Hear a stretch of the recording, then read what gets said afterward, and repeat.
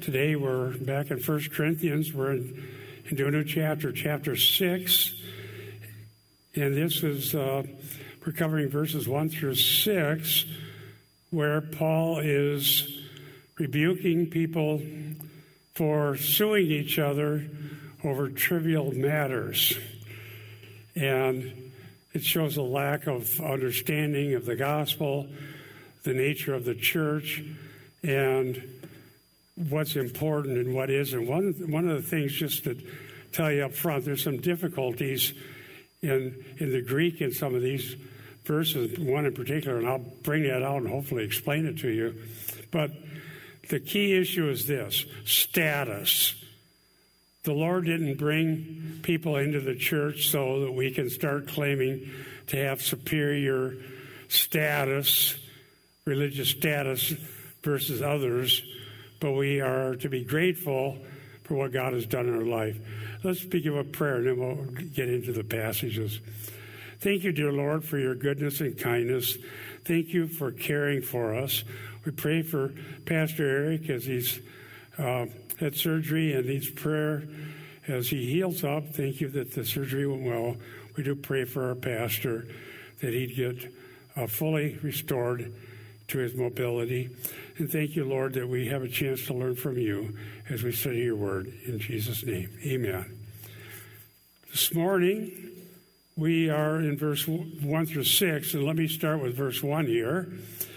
When one of you has a grievance against another, does he dare go to law before the unrighteous instead of the saints?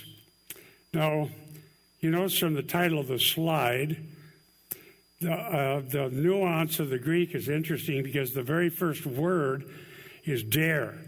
So some scholars say, how dare you? How dare you?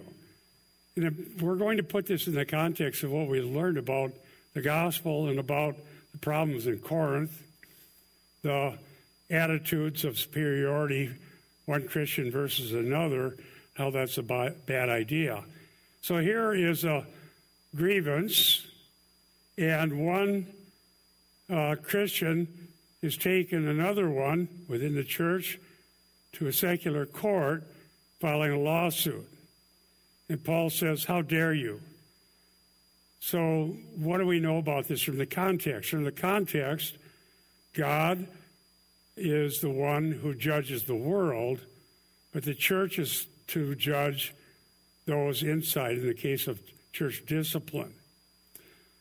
So what we have, I think, for us to interpret and understand passages like this is that as church history has gone on for a couple thousand years, Christendom developed. Some nations were declared to be Christian and in history ruled by the church. And if you just think about it, it's so hard for people to understand what's being said and how to apply it, because let's just go back to when they were having religious wars. And so one nation is declared to be Christian in church history, and the church is in charge of the secular and the religious.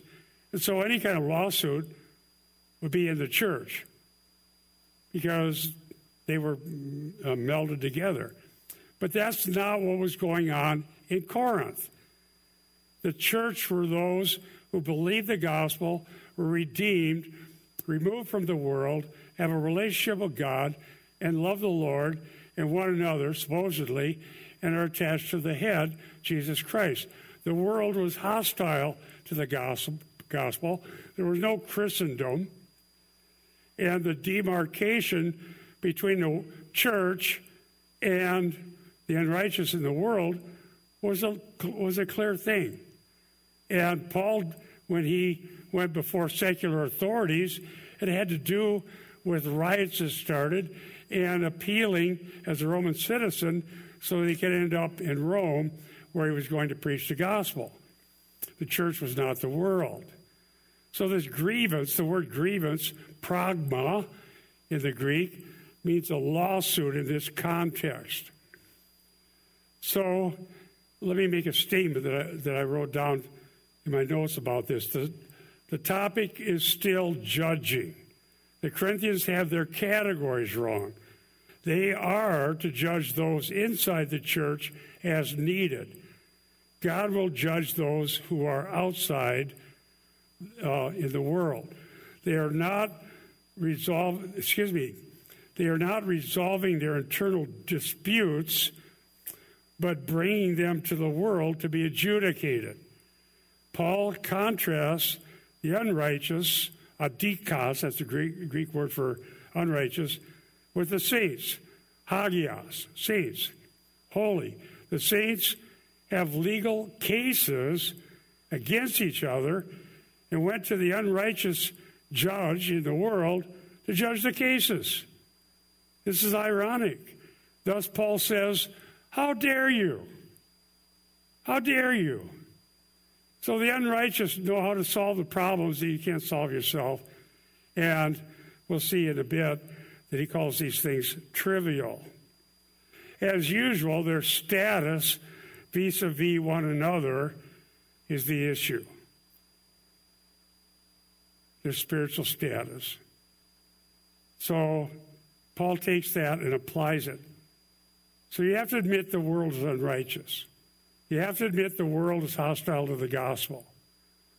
And you have a problem because you think somebody in the church treated you wrong, so you're going to have the world solve it for you.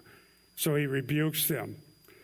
I want to cite a scholar, Dr. Paul Gardner, who says this. Recalling his opening remarks, Paul again calls the Christians saints. Thus, even as the Corinthians are bragging about their human status, says Gardner, and speaking of their wisdom, power, and many gifts, Paul reminds them of the only status that truly matters, their standing before God. The fact that he has in mind their status by referring to them as saints, that speaks against their resorting to judgment to those who have no such status. They're going to be judges of the world. Paul's eschatology frames his argument. We'll see this. Well, some of the questions, by the way, you wouldn't believe how many hours I put in looking at how much has been written for about these things. What does it mean? This, that, and the other thing that comes up. I want to stay on course here. We have the time for a sermon, and let's learn what the key points are, and I'll refer somewhat to some of these other issues. Let's go to verse 2. Point is status. Who's important? Who isn't? Who's wrong? Is this important? What's the difference between the world and the church? That's what we need to learn. Now let's look at verse 2. Do you not know? Remember, that's used 10 times in 1 Corinthians, that phrase. Do you not know the saints will judge the world? Paul says. And if the world is to be judged by you, are you incompetent to try trivial cases? And that's an interesting word, trivial. Or inconsequential or insignificant. Are you incompetent? Now, why would you get so worked up over a trivial case that you go file a lawsuit with the world?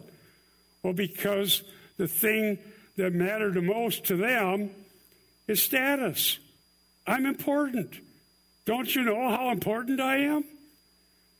You made me wronged, and I look bad. I got to file a suit. Now, listen. That's the key problem. I'm a Paul. I'm a Peter. I'm of Apollos. And the one person with one gift, when we get to verse 12, says, I have no need of you. I don't need you. I have what it takes here. And so the lesson that we have to learn is that we need Christ more than anything, and we need one another. Flawed as we may be, we need one another. All those who are joined to the head, part of the body, are there by God's doing. And we need each other. And we'll see more as we go on. Now, what about the saints will judge the world? Well, this is talking about in the end, in end times, eschatology, after the return of Christ. And you can spend a lot of time looking up all the references, including in the pseudepigrapha and the apocrypha, but I don't have time to do all that. I looked at some of it. We'll just stick with what we know from Scripture. But Daniel 7:22 is a reference. I'll read it to you. Until the Ancient of Days arrived, and a judgment was given in favor of the holy ones of the Most High, for the time had come, and the holy ones took possession of the kingdom. So probably he's referring to something like that, or future ruling with Christ, Revelation 12:20 and verse 4. Then I saw thrones and people seated on them who were given authority to judge. I saw the people who had been beheaded because of their testimony about Jesus and because of God's word, who had not worshipped the beast or his image, and who had not accepted his mark on their foreheads or their hands. They came to life and reigned with Messiah for 1,000 years. So during the millennium, there will be people reigning with Christ. So they knew this. Paul had been there for 18 months. He taught them, but it wasn't sinking in. Excuse me.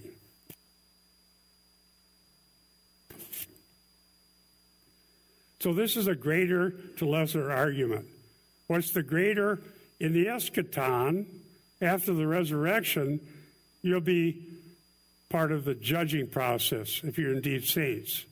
What's the lesser? Somebody did me wrong, and I'm going to get my money's worth, or I'm going to get my vindication. And I'll let the secular people decide that. As I said, in their time, there was a church, the Jews, the Greeks, the Church of God. There wasn't Christendom. In our day, this is difficult because it's hard to figure out what's the church and what's the world. So the facts still stand, and God knows who the church is. God knows those who are his, and all those who know Christ and sins are forgiven. We need to take this to heart by God's grace. It says in 2 Timothy 2:12, if we endure, we will also reign with him. If we deny him, he will also deny us. So that word there, trivial, let me talk about that. Trifling, insignificant. It's sort of the word mikros, only made into a superlative. Exceedingly small. Exceedingly small. And the greater would be our status as people of God. Our sins are forgiven. We're part of the eternal kingdom. We are going to reign with him. That's the greater. The lesser is going to be these disputes. Now, there's a passage that we'll get to the next time I'm in 1 Corinthians 6 that says it's better to be wronged than to bring dishonor to the gospel and the church. So, again, let me talk about status. I'm so glad that there are some great scholarly materials that are now available that see this issue. It is the key issue. You find it throughout Luke. Who's the greatest? You see it in rebuke of the religious leaders of Israel. They wore long robes. They loved greetings. They wanted religious status. Who's important? Who isn't? Who's greater? Who's lesser? Who's the great person of God? Who's more pious? Who prayed the longest? We like to come up with these categories, but only God knows the heart, and only he is the adequate judge. And we should be rejoicing that our sins are forgiven. Now, Dr. Gardner says this, as has been noted, status in the Corinthian pagan society was based upon wealth, power, wisdom, and patronage. The courts were often biased toward these people. It would not be surprising to find that converts, used to getting their way in society because of this status, should try to achieve their goals in a similar way, says Gardner, within the community of the church. Then I had some ellipses because it was a long quote. Then continuing, such an abuse of power and community status by richer Christians, however, would simply add to Paul's horror of what was going on. Paul's concern is that they should know better. Do you not know? Their status now has a different foundation. They have a status in Christ Jesus. And I say amen. That's biblical. That's what Dr. Gardner is pointing to.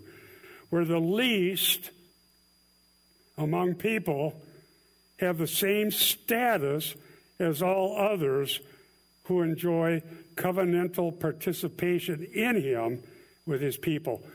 Fancy way of saying, in Christ, you have the status and honor you need. And it's very likely, given everything else we know about Corinth, we know about how they handle the Lord's Supper, the wealthy have their own meals, they have the inner circle, the others are out on the fringes, having something less. I'm important, you're not important. Who is it, even in our society, when it comes to such things as libel, lawsuits, whatever, who is it that we see in the newspaper that are suing each other? The people that are the celebrities, the wealthy, the important. And what do ordinary folks go about doing? Trying to survive, go about life, trying to keep a job, trying to pay your bills.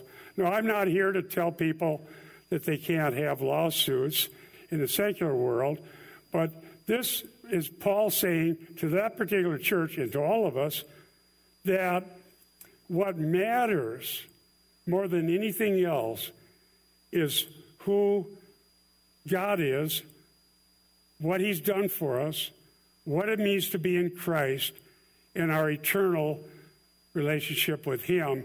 And if some other Christian does me harm, or you harm, that's not good, but it's not going to take away our hope, our joy, and the fact that we will one day reign with him.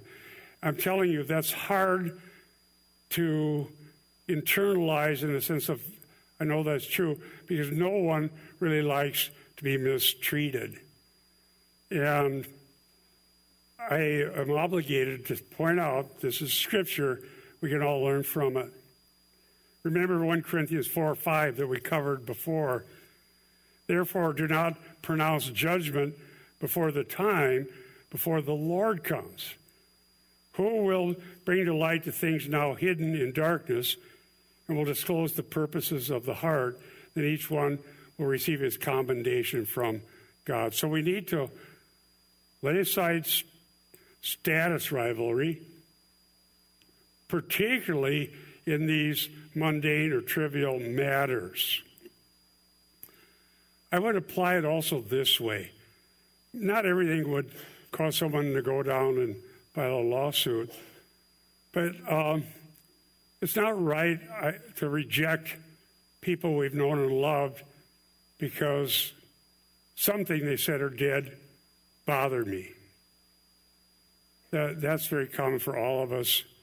And the more we believe the promises of God, the more we can be patient with one another. Because this undergirds everything. Part of the family of God is a status that none of us deserve. Now let's go to verse 3. Do you not know, there it is again, one of those 10 times, do you not know that we are to judge angels? How much more then matters pertaining to this life? Another greater to lesser argument. Now, if you want to spend many hours and many, many more hours, you can read the intertestamental literature about angels. 1 Enoch, 2 Enoch, which is apocryphal. And how does this work, and what is it going to look like? Evidently, they knew something about this that Paul talked about. We don't need to figure out the details of how that'll work. Let me tell you something that's helped me. When people want to know details about things that will happen during the millennium that aren't very clear in the Scripture, you could call this a cop-out, but I don't think it is. I say, I'm not too worried about getting it wrong during the millennium because Jesus will be here and we can ask him. All right? I believe there will be a millennium. But how angels and humans, and whether they're good angels or bad ones, all of that's discussed. If it's during the millennium, Jesus will be here. He's God, the Son. He'll get it right. For the purpose of understanding this, we need to look at the greater and the lesser. So if during the eschaton, in the future, we'll have various responsibilities, those who trust Christ after the resurrection, and we'll be trusted for matters that would be way beyond anything we can think of now, then, by implication, can I live with the brothers and sisters in Christ God put me with and give grace and forgiveness to them and back and forth with each other? Can I even, as we'll get to later in the next bunch of verses, be wrong if that's what it comes to, rather than to harm the body of Christ? That's something that we can take home. They expected the secular courts to adjudicate the biotikos. That's the word for pertaining to this life. I'll hold on to that word. I have it here for a reason, because it's also the first word in the next verse. Biotikos. And I have here, see Luke 21:34. I'll read it to you. But watch yourselves, lest your hearts be weighed down with dissipation and drunkenness and the cares of this life, and that the day would come upon you suddenly like a trap. So there in Luke 21, again, there's a comparison between the cares of this life, which, honestly, for every one of us, become overwhelming. Absolutely. It's so easy for things that are weighing on my mind and causing me to be anxious, that I know I can't change, that I wish I could change, that I would do anything to change, but it's beyond me, that those things would weigh on me and obscure the importance of the promises of God, the body of Christ, the family of God, and the eternal, the cares of life, the biotikos. So glorified saints will have higher status than whatever angels are spoken of here. And so that should tell us what? That we can solve basic problems that are within our domain. You know what really is bad about current bad theology that's out there? People claiming they can go into the heavens and interact with the angels or even rule over the angels now. That is wrong, it's abusive, and it's harming the body of Christ, any who teach that. There are even courses that are offered where you can learn how to access the heavenly realms or to rule over angels now. Dr. Fee has called that over-realized eschatology, things like that. No, God manages his universe very well. And one thing a manager is not going to do is take people who can't see the spirit world, don't know everything going on in the spirit world, have a hard time dealing with the physical world we're really in, using reason and our five senses, and put us in charge of what we can't see and we don't know. How would that be a way of managing things? No one would do that. It would be like taking little kids and putting them in charge of making sure the car is serviced and driven nicely when they all they can do is a little play car. God isn't going to do that. So don't listen to the false teachers who tell you they go to heaven and they're going to tell the angels what to do. No, it's false. Matthew 19:28. Jesus said to them, "Truly I say to you, in the new world, when the Son of Man will sit on his glorious throne, you who have followed me will also sit on the 12 thrones judging the 12 tribes of Israel." Probably about the apostles, but it shows that there's a different role later. Let me cite some other scholars, Camp and Rosner. The Corinthians' shame is all the worse when it is recognized that they will participate in judging matters of cosmic proportions. And in this light, the Corinthian dispute seems mundane and small. Judging everyday affairs should be no problem for those destined for such high office and responsibility, unquote, end quote. Now let's go to what the scholars for the last 2,000 years have seen as the key problem. There is a real issue, and it's not because of different manuscripts, but a reading of a word that everybody agrees is there. The reading has to do with the word for to judge. It's either imperative or indicative. So today, I suppose when you came to church, you didn't think you were going to get a lesson in Greek grammar. And I would avoid that if I could, but I couldn't, because it's even the best scholars that I have a different way of looking at it. But it doesn't change the ultimate issue, okay? So here is the issue. I decided I'm just going to lay it out. I have some color coding there, and I'll explain it the best I can. First, let me give you the key issue, and then I thought of an analogy the other day when I woke up at 4 in the morning. By the way, 4 in the morning means I really slept well. So I'm thinking about this. How am I going to teach this? How are we going to understand this? And I woke up and I thought of something that I hope works. But here, either this word for appoint as judges, kathizo is the Greek word, and it's in what looks to me to be an imperative, but it turns out in its conjugation, the imperative and the indicative are exactly the same. So the context has to tell you if it's indicative or imperative. What's that mean? Indicative means asserted as true by the author. Imperative means do this. It's like an exclamation. This is the way it is. So which is it? Why would they think it's one way rather than the other?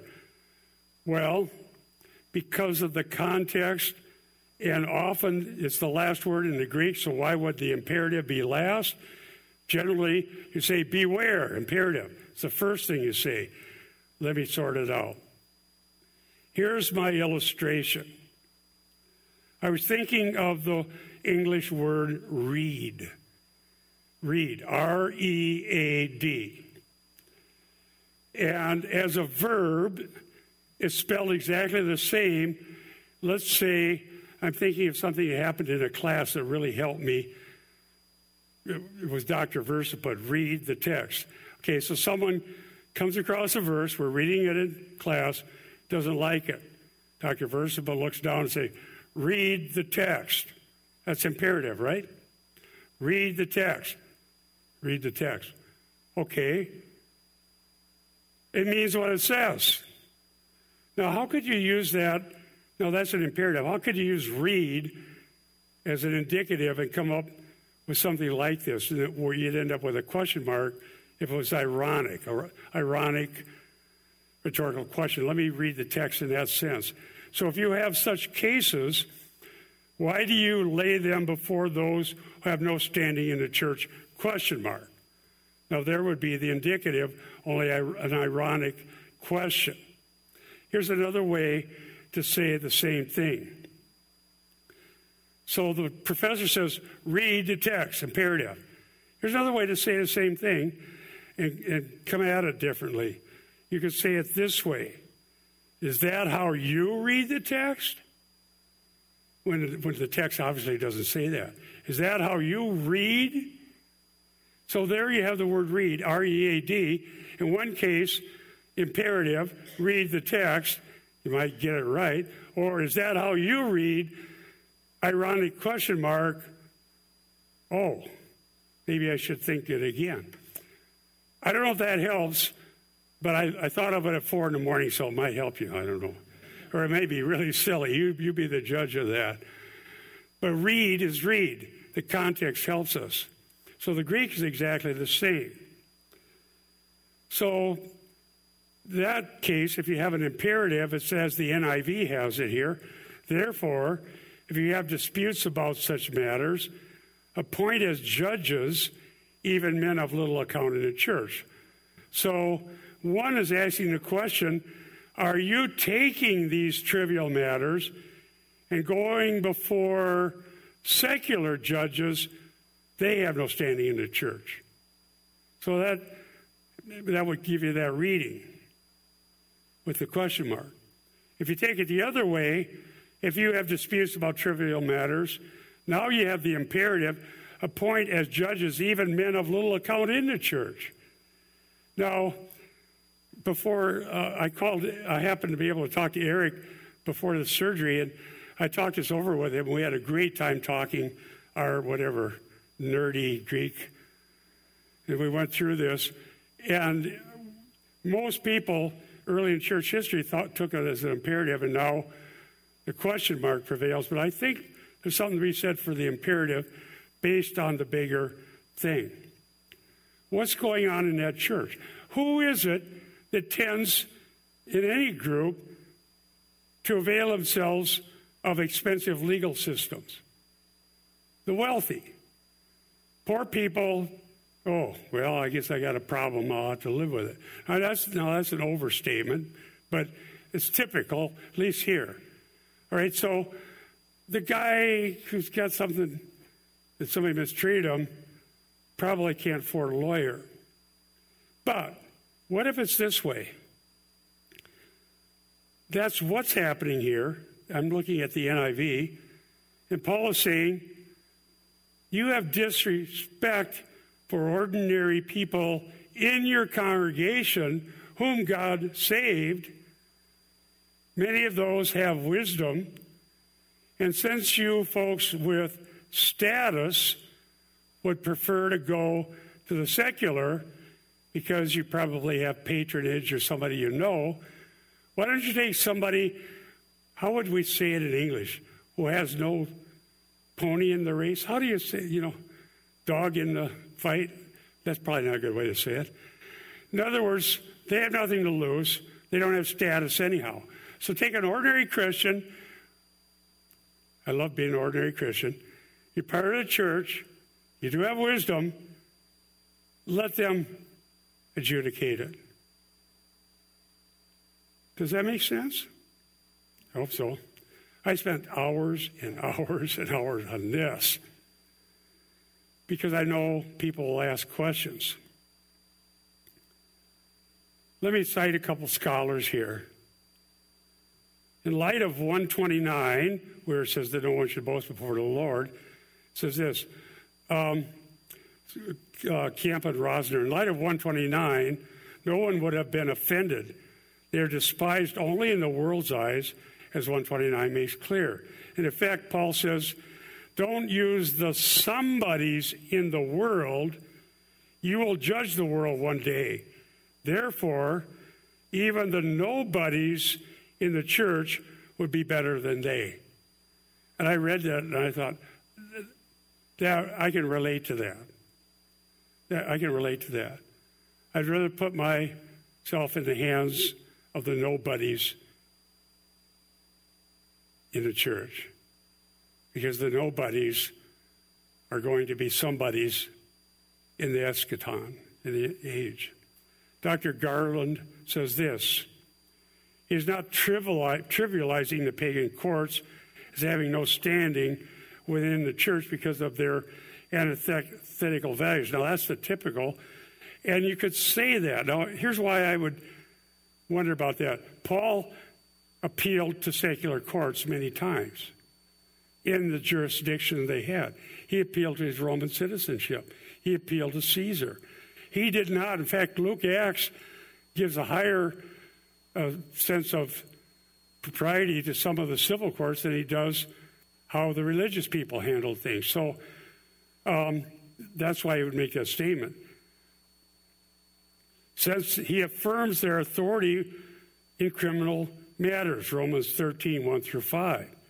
Instead, he reminds them of the world's disdain for Christians, which was particularly evident among the unjust, 6:1, the very ones before whom they have made their legal appeals, to set up ostracized, lowly Christians as judges in disagreements would testify, says Garland, to the individual worth of all Christians and the competence of all Christians, regardless of their social status. To arbitrate disputes, it would testify to the gospel's effective reversal of the world's values, unquote. Now, I'm not disparaging those who would read it as a rhetorical question, as Dr. Fee does, because I cite him often. But I thought maybe the second way, as an imperative, was a better reading. The text is the same either way. What do we learn from this? I got to admit, I have a heart for the simple, basic people of the world. At one point, I was told, you really should go to seminary. There were some problems going on in the congregation I was part of. And I was told, you need to go to seminary. Get out of being pastor and elder. Go to seminary. I didn't really want to. And my dad, the farmer, was in town. And I talked to my dad and I said, they want me to go to seminary. And that's going to take me years. I can only do one at a time. I still have to deal with life. It's going to take me 6 or 7, it took more than that, years. By the time I get out, I'll be 48, I told my dad. Farmer dad. Well, 6 years from now, you'll be 48 if you don't go to seminary. I went. Who can argue? It's just basic. And it turns out now, looking back in God's providence, that gave me the ability to teach and to write and to... At that time, they had some great teachers there, and I'm honored to have sat under them. God can use anybody, any one of us. And this isn't disparaging anybody rich either. The glorious thing about the church, I mean, as defined in the Bible, is it doesn't matter. We can be this way, that way, from this trade, that trade, wealthy, poor, pay your bills, can't pay your bills, single, married, have kids, don't have kids. Whoever you are, if your sins are forgiven, you're part of the family of God, you're gifted, and we need you. I need you.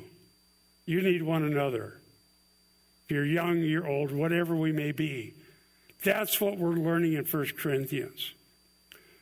So let me, another thing, by the way, why would an imperative be the last thing in the Greek? Because the first thing is biotikos, that word that was the last word in the previous sentence. Biotikos. So I believe that makes that emphatic. Biotikos, and it says it again. Biotikos, trivial things of this life, and then it ends with the imperative. So that's the best reading I can give it without disparaging those who see it otherwise as a rhetorical question. Either way, you get the same point. Better to be wrong, Paul will say. Now let's go to verses 5 and 6. 1 Corinthians 6, 5 and 6. Oh, by the way, that color coding, I didn't get to that, did I? Can we go back one? Such cases corresponds to the word for biotikos, trivial, and then lay them before, kathizo, that's our word here that we're looking at, and then those who have no standing is the one that's highlighted there in purple.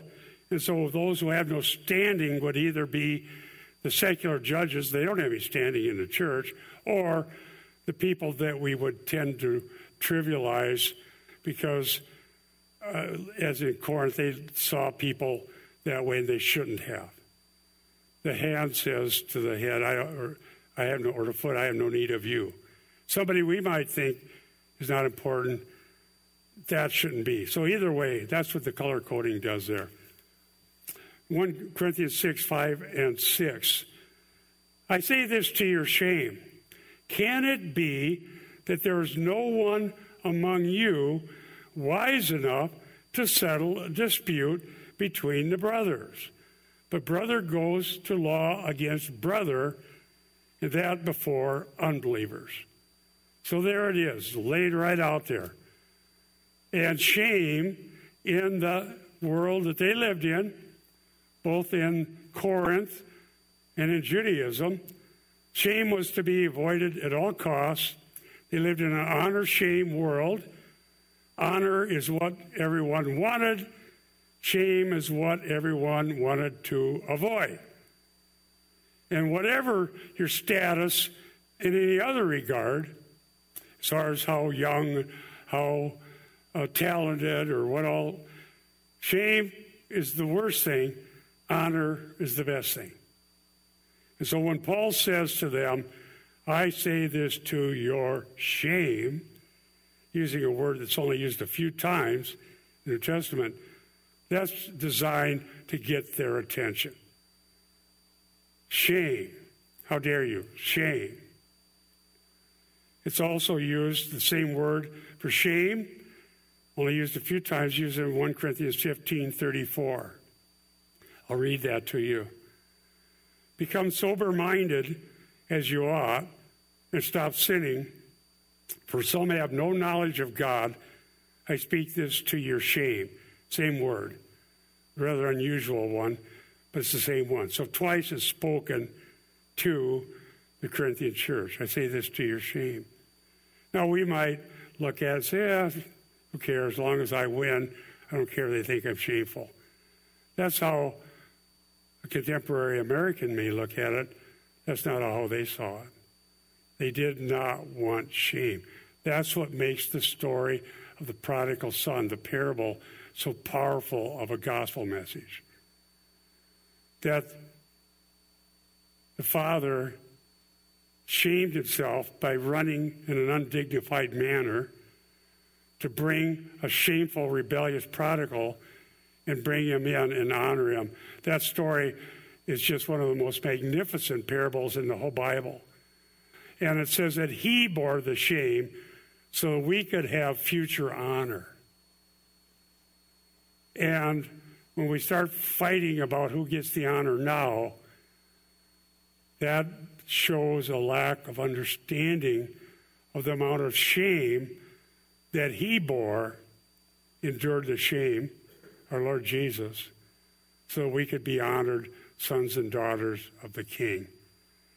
And that, if we get that part right, the rest of this, however we interpret it, will come in a way that will benefit us and our families, in our service to the Lord, in our gospel preaching, and how we view life. It's very difficult.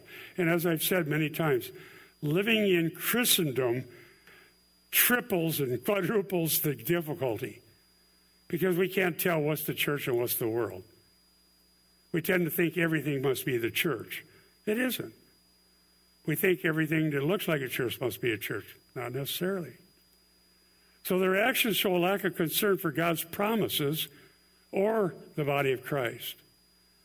True honor comes, it's on the slide here, it's my composition. True honor comes from being part of God's family, not from getting our way, not from winning. I won, you lose, I'm honored. But when we're in the family of God, the point isn't to shame another brother or sister in Christ. It's to help each one of us serve and know the Lord and know that he will honor all those who have trusted in him. So here's an irony here. They thought they were wise. That's one of their claims. Sophia was wisdom. But they act as if they have no wisdom at all. 1 Corinthians 3:18, this is a review. Let no man deceive himself. If any man among you thinks he is wise in this age, he must become foolish so he might become wise. What does that mean? Believe on Jesus Christ. Believe in the crucified Jewish Messiah, which is an offense to the Jews and foolishness to the Greeks. The word for settle a dispute, diakrino, would mean to consider accurately and make a distinction. This has to happen in families, congregations, anything where people interact with one another.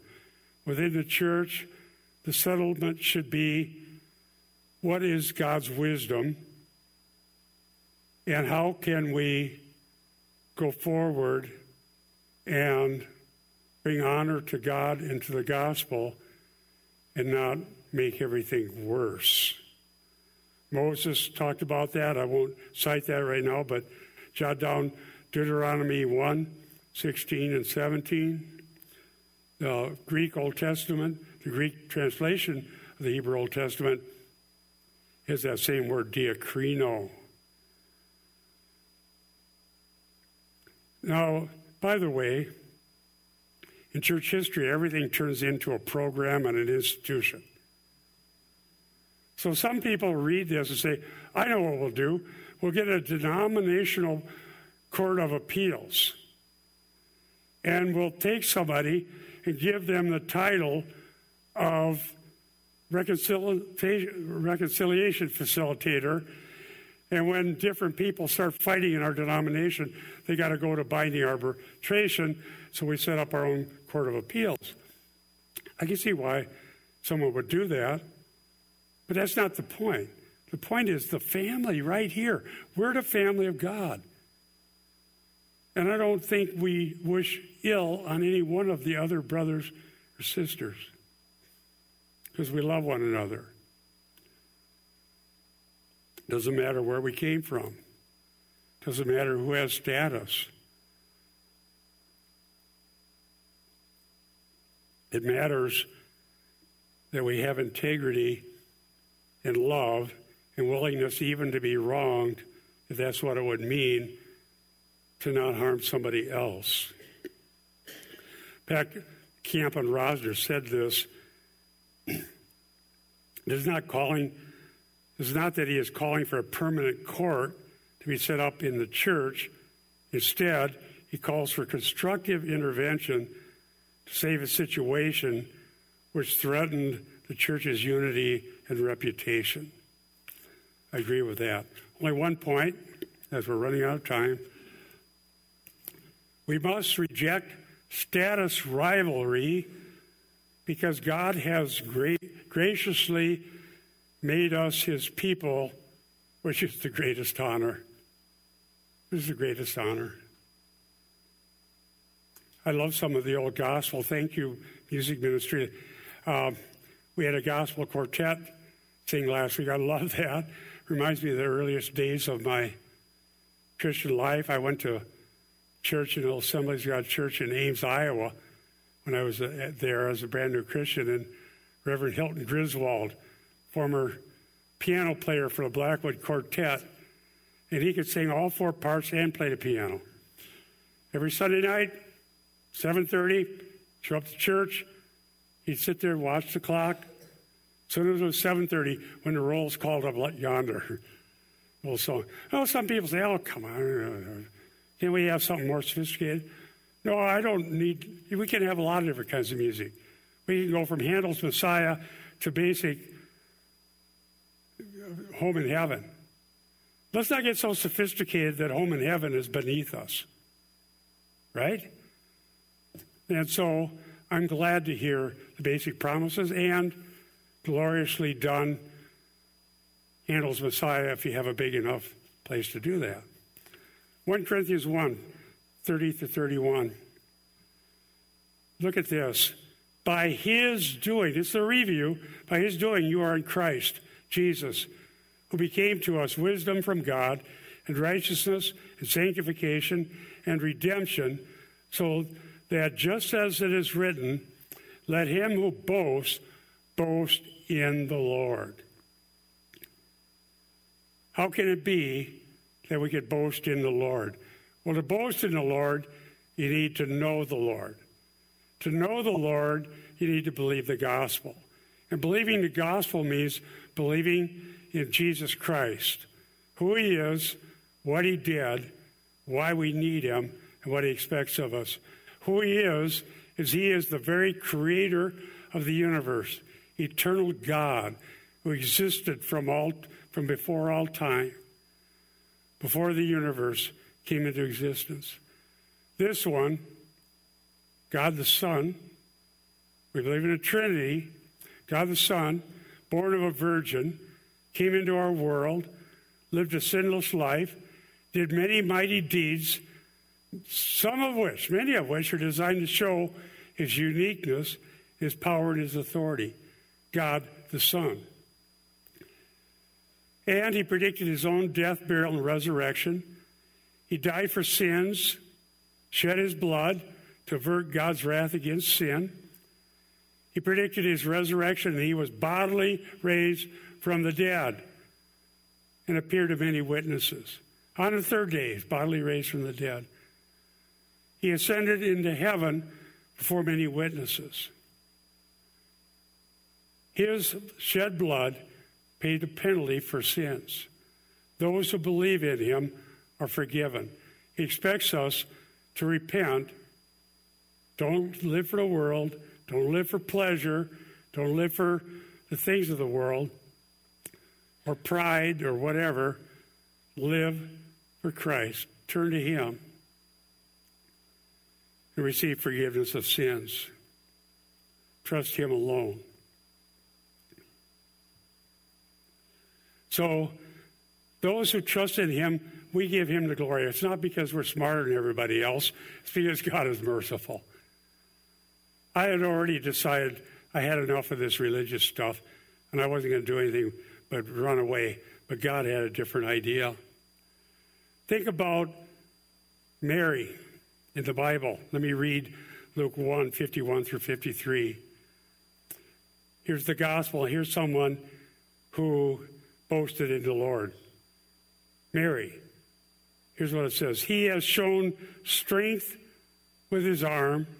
He has scattered the proud in their thoughts, in the thoughts of their hearts. Luke 1:52, he has brought down the mighty from their thrones and exalted those of humble estate. He has filled the hungry with good things, and the rich he sent away empty. That's Luke 1:51 to 53.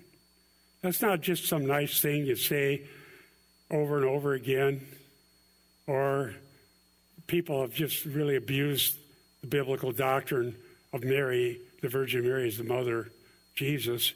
But what it does say is reversal. She didn't consider herself anything, but God had brought great things. One last verse I'll quickly read. This is where this comes from. Jeremiah 9:23 through 24. Thus saith the Lord, let not the wise man boast in his wisdom. Let not the mighty man boast in his might. Let not the rich man boast in his riches. But let him who boasts boast in this, that he understands and knows me, that I am the Lord, that's Yahweh, who practices steadfast love, justice, and righteousness in the earth. For in these things, the Lord says, I delight. The Lord delights in the basic things that the world could care less about. And it's relational. It's not based on who's the greatest. It's relational. So if you know the Lord, that is glorious. You can join Mary and say, God has done mighty things. You can join the saints and the psalmists and say, God has done mighty things. If you don't know the Lord today, believe on him. Trust in him alone. Be part of the family of God. Let us pray. Thank you, Lord, for your goodness and kindness. Help us to take to heart everything you've said. Lord, I admit that this is hard and difficult because our tendencies are so different from what you've called us to be, but we know you have grace to change us from the inside out. May we know that knowing you is what makes everything different, and that we don't have to compare ourselves to someone else. And I pray, Lord, that even today some would come to know you who don't know you. Thank you, Lord. We give you the glory in Jesus' name. Amen.